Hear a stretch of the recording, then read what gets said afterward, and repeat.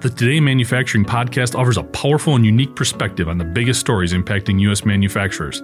Anna Wells, David Manti, and Jeff Ranke apply their experience as editors of industry-leading brands Manufacturing.net and Industrial Equipment News in providing in-depth analysis of the latest headlines. Their insight, along with a mix of humor and human interest, makes Today in Manufacturing a go-to source. Keep pace with supply chain challenges, electric vehicle developments, labor struggles, robotics, and more by listening, downloading, and subscribing to the Today in Manufacturing podcast. One of the biggest appliance manufacturers in the country, with 9 U.S. factories including 5 in Ohio, is out millions after mishandling a serious defect with some of its products. Whirlpool, which is based in Benton Harbor, Michigan, has agreed to pay an $11.5 million civil settlement.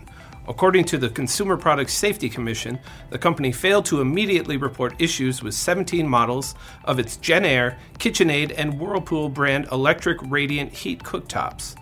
The appliances contained a defect that made them turn on by themselves, creating a serious risk for fire and injury.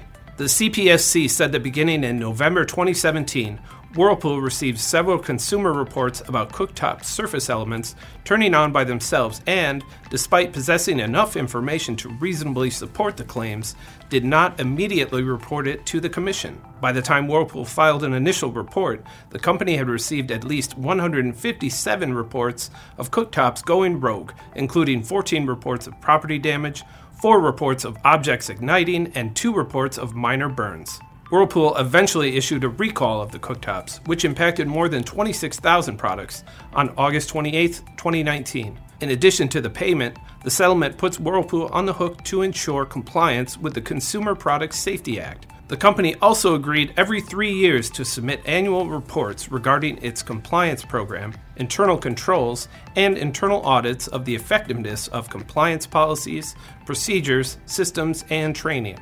American consumers should never have to worry that products in their home will turn on without warning and ignite a fire. To avoid that, companies have to report to the CPSC immediately when they know of such risks. The agency charged that Whirlpool didn't. For years, it waited to report the problem until after 157 incident reports, including burns and damage, said CPSC Commissioner Richard Trumka. Today, we act to hold Whirlpool accountable for ignoring safety and hiding information its customers needed to protect themselves. I'm Ben Munson, and this is Manufacturing Now.